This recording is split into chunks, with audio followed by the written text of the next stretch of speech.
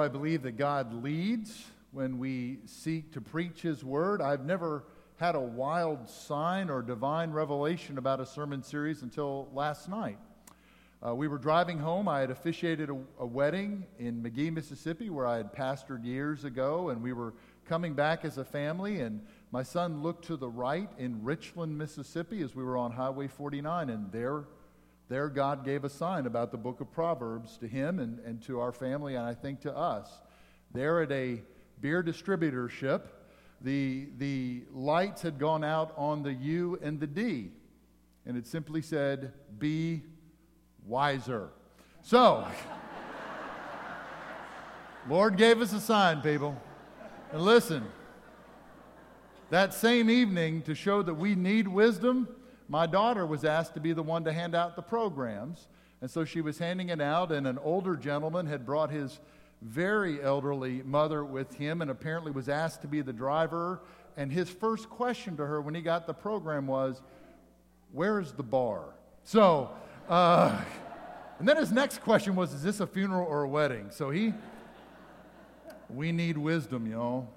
And we get it. God's free to gift that.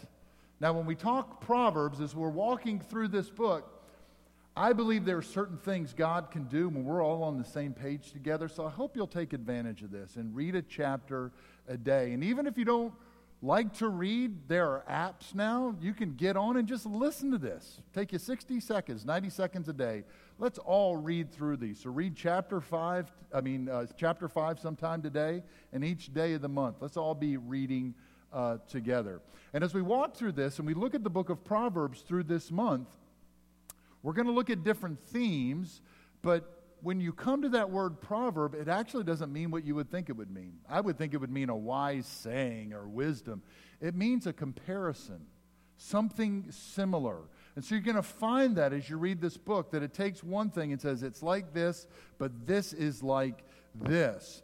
And it's going to be this collection of writings. These first couple of chapters, 1 through 9, are kind of Proverbs in some sense for the young. Then you get a first collection of Proverbs from Solomon, then a second collection. And if you remember in 1 Kings, what does it say? Solomon, 1 Kings 4:32, he wrote over 3,000 Proverbs and 1,000 songs. Now, if you go through this whole book, there's only 800 Proverbs. So there's a bootleg CD or director's cut DVD of 2,200 Proverbs were missing that Solomon had shared. And then in Proverbs 30 and 31, you get different authors, different people writing these Proverbs. Now, as we start out, let me say this. This is a difficult book to preach on and to read for several reasons. One is the general statements that Proverbs are. I believe in the authority of Scripture. But some of these statements, yes, they're authoritative, but they're also to be read as they were intended to be read. They're proverbs. They're general illustrations or statements about absolute truth. Though they do not condone them, Proverbs do allow for exceptions to the rule. Two instances. Proverbs 10:27. If you do evil, you die young. If you do evil, you're going to die young. Now, you know what? Typically, if you live wildly with violence that Proverbs talks about, or in wild sexuality or in drugs, look, you probably are going to die young. But it's a general statement. Here's how I know that. Keith Richards of the Rolling Stones is still alive. He's sort of alive. So it's a general statement. And you go to that, and I'm banking on this verse. Chapter 22:6. You train up a child in the way, right? They're going to come back. And time after time, God has been faithful to that promise. He's gifted us free will. And coming back after a weekend with Sarah's family, what a blessed time that was. What a wonderful time. But they've got at least one member of that family who's had a vibrant faith in Christ through high school and college, went to seminary, and in his 70s, he's still fighting his atheism. He's gone. I hope he'll come back. It's a general statement that's usually true, y'all. But sometimes, even though it doesn't condemn it, there are exceptions to the rule. Now, it's also difficult to read the book of Proverbs, too, because it's everything. It's parables, it's wise sayings, it's short stories, it's got questions, it's got poetry, it's got these wise maxims, but then it just shifts gears. I grew up in the 70s. Anybody remember the show Kung Fu? And somebody would come to that guru for advice and say, listen, I need to avenge my family. What should I do? And he would say to them, oh, young grasshopper, the sun is shining during the day, but at night, the moon is bright. What did that even mean? And that's what happens in Proverbs. You get this one statement, and then it just shifts course and talks about something else in the next. So it seems disconnected. And so what we're going to do is just look at some general themes. Each Sunday we'll come back together, and we'll say, hey, in these first 5 chapters, even though you might not be able to say, we're going to preach, and I'm not going to do it this morning as an introduction, preach through this chapter or these verses, what are some general themes here that you and I can see the wisdom of God, but most importantly, we can say yes to it, and we're going to live by it for the glory of God. So there's several themes you're already seeing in these first 5 chapters, and again, you're going to see this throughout the book, this constant theme of the contrast between good and evil. That there is a good God and a good way, and there is an evil path. And that's something you've already seen come up in just 5 chapters 10 times. When it talks about where you walk, where your feet go, the path you take, and the contrast of that 10 times already in 5 chapters. This has been scientifically proven that where your feet go, typically your body goes as well. Now, I'm a liberal arts major, but this is science. I believe this. Wherever your feet go, you go. And the writer is saying to the people of God, be careful where you go. Be careful where you allow your feet to take you. We're going to come back to that. Wisdom says, watch out where you go. 4 times already, the writer of Proverbs is talking about fear and how we are to have right fear and what fear is to lead us to. He talks about the misuse of sexuality. He talks about, as we did in our ABC sermon series, eyes and ears. What are you watching? What are you listening to? That's already come up 4 times. He talks about the contrast between life and death. What produces life and death? 9 times already. And then this is a kicker for us. We're going to come back to it this morning. 9 times already he's talked about the heart. Not about the head, but what's going on in your heart and your reception of wisdom. He's going to already talk a lot about wealth. He's done that 4 times. And as Renee said this morning, child-parent relationships, he's brought it up twice, and it's coming up a lot in the next several chapters. There's a whole lot of themes, and that's what we're going to look at. But here's another great reason we look at Proverbs. There are, I don't know what the phrase would be, nuggets of truth. There are life verses that we hold on to here. Just in the first couple of chapters, you have that praise chorus. We sing it to the Lord, but really it's about wisdom. You are more precious than silver. You are more costly than gold. You are more beautiful than diamonds. There's nothing that we desire more than you. Listen to these verses. Maybe you've held on to these or memorized these. 11:14, where there is no guidance, the people fall, but in the abundance of counselors, there is victory. Chapter 14:12, there's a way which seems right to a man, but its end is a way of death. 15:27, how delightful is a timely word. 16:3, commit your works to the Lord and your plans will be established. 17:6, grandchildren are the crown of old men, and the glory of sons is their fathers. 17:17, a friend loves at all times. 18:22, he who finds a wife finds a good thing. 18:24, a man with many friends comes to ruin, but there is a friend who sticks closer than a brother. 21:31, victory belongs to the Lord. 22:1, a good name is to be desired more than great riches. Favor is better than silver or gold. 25:25, like cold water to a weary soul is good news from a distant land. 27:17, it's a critical verse for men and for our small groups and Sunday schools. Iron sharpens iron, so one man sharpens another. 30:31. Charm is deceitful and beauty is vain, but a woman who fears the Lord is to be praised. Wonderful verses here for us to hold on to. So please be reading through these chapters with us. And it's not just beautiful and helpful and encouraging verses, but there's also some pretty wild and vivid imagery throughout these Proverbs to make sure that we get what the writers need us to get. Like a man that meets a bear robbed of her cubs, you would rather meet that than a fool in his folly.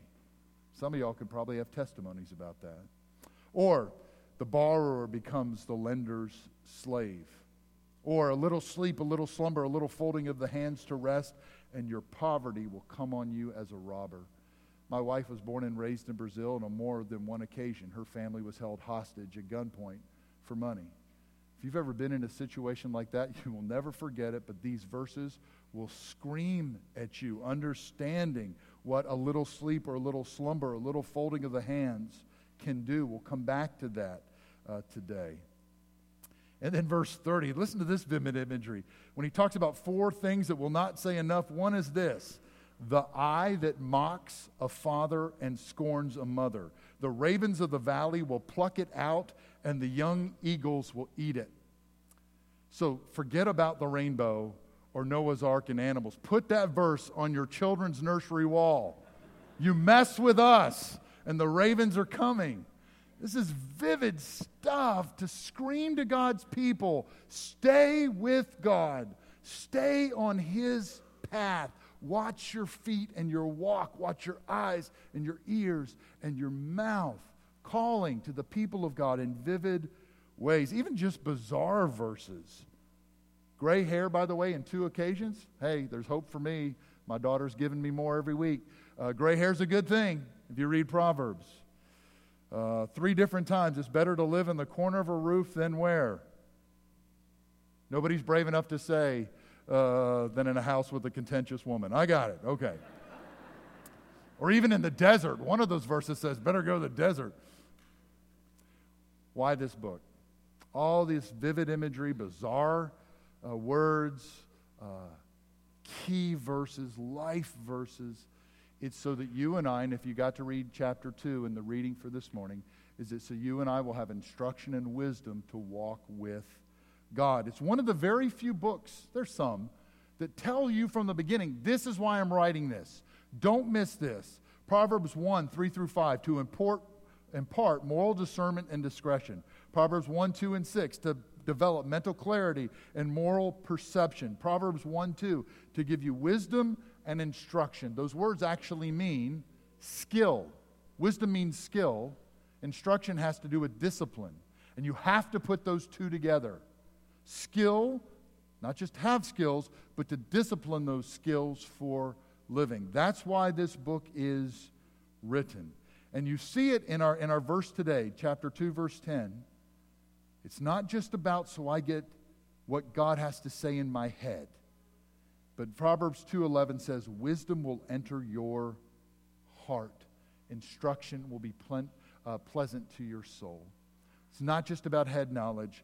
This is about heart relationship and heart life with God. I'd read in World Magazine years ago of a lawyer, of a man who had 176 IQ. And he did horrific things I won't talk about. 176 IQ, this lawyer said. 176 IQ has nothing to do with good judgment. Matter of fact, one of the leading physicists in our country has just been removed from his college where he has taught for years. Cutting edge science he has done, but he can't keep his mouth shut and he can't keep his hands to himself. Intelligence is not all we need. We need a heart change. We need a life change. And so throughout these Proverbs, God is screaming to His people not only to have right doctrine, and that's critical, but something's got to happen in your heart and something has to happen in your life. So Solomon, really, in these first couple of chapters, if you're reading along, he's creating this need. Have you ever been in a group and all of a sudden the guys in that group start talking about this latest car? and all of a sudden you all of a sudden have this idea of, hey, I need that car. Or you're sitting in a group of moms, and they start talking about this new vitamin for their kid, or they start talking about, no, it's not Bach anymore. You have to play Beethoven on your pregnant belly, right? When you start hearing what somebody else is doing, and you all of a sudden say, oh, I need to do that. I'm not a good parent if I'm not doing that. What's happening in these first 9 chapters of Proverbs is we're realizing wisdom is missing. If you listen well to these first 9 chapters, you're seeing, oh, not only is wisdom what we need, but the lack in the day of Solomon, but also in our day as well. We sense the need. We sense the lack when we read these Proverbs. So very quickly, what are just 2 or 3 key themes for us that we've already seen in 5 chapters? Renee's already picked up the first one. Kids, students, we've got to stay close to what our parents call us to be. The obedience is found on every page of Scripture, but there's a couple of more here. One, as we've already kind of talked about, is avoidance. You find it several times in Proverbs, especially chapter 1 and chapter 4, to avoid not just evil paths, but to avoid people who are doing evil. Now that sounds judgmental. I get it. And you bet we better minister to those who are struggling in their walk. So don't miss that as well. But to be careful to guard our hearts, to guard our time, to guard... It's just page after page of Proverbs to be careful to avoid the path of the wicked. How is that for you? Because people who are practicing that, it's hard for me to say, well, I know that's wicked. I don't want to be judgmental. How is it that you are placing yourselves in situations or with people that it's starting to pull you? It's starting to change how you think. It's starting to change how you speak. It's starting to change your sense of conviction of sin. The things that used to say, oh, I would never laugh at that. I would never do that. That all of a sudden that's being dulled just a little bit. The book of Proverbs throughout, we're going to bump into that theme of, doesn't mean we don't engage folks. We can never miss that. But to avoid the evil paths. This other thing, too, that keeps coming up, too, is not just avoidance and obedience, but even you're going to see, and especially tomorrow, if you do tomorrow's reading, 6 through 11, this reminder of this little folding of the hands. How in our busy, crazy culture, y'all, we can get a little tired and not do what the Lord needs us to do. Why do we exist as a church, Madison United Methodist Church? What have we said for years together? We exist to build faithful disciples and to serve Jesus Christ. We all need to be a part of that. For some of us, it's going to be in a prayer ministry, that we are going to be faithful to pray for our church. For some of us, it means we're going to be on the ground. I heard Corey say today, we need a Sunday school teacher in kids ministry. We need a Sunday school teacher in student ministry. Those ought to be filled immediately. Some of you are being called by God. I know you're busy and I know you're tired, but there's nothing like making disciples. That's why we exist. And you're going to step up and you're going to fill those roles. As I think about family life today, it is easy to fold the hands and be tired to do what we're called to do to make disciples in our homes. When I think about work life, Robert, is it Rischel? Or I remember he used to be with the Clinton administration. I think he was labor secretary. He's talking about we're working 2 to 4 more weeks a year than we used to from just 30 or 40 years ago. I understand work is taking more and more hours. We're tired, but there's nothing like being a disciple maker. The local church is the hope. Jesus is the hope of the world, but he works through the local church. When you and I invest in doing discipleship work, I know we're raced, and I know we're busy, and we're burning. I could just name 50 ways in which, in talking with you, that you're having to go. But there's nothing like making disciples for Jesus Christ. There's a warning, but also an encouragement in Proverbs about that. To be open to the leading of the Lord, to make sure that we are making the most of our time. I hope I hope you'll be invested over these 31 days to read these 31 Proverbs. Get caught up this afternoon, and let's do this together to seek the Lord. Wisdom is shouting in the street, and those who will listen shall live securely and be at ease from the dread of evil. I believe that. Amen? Amen.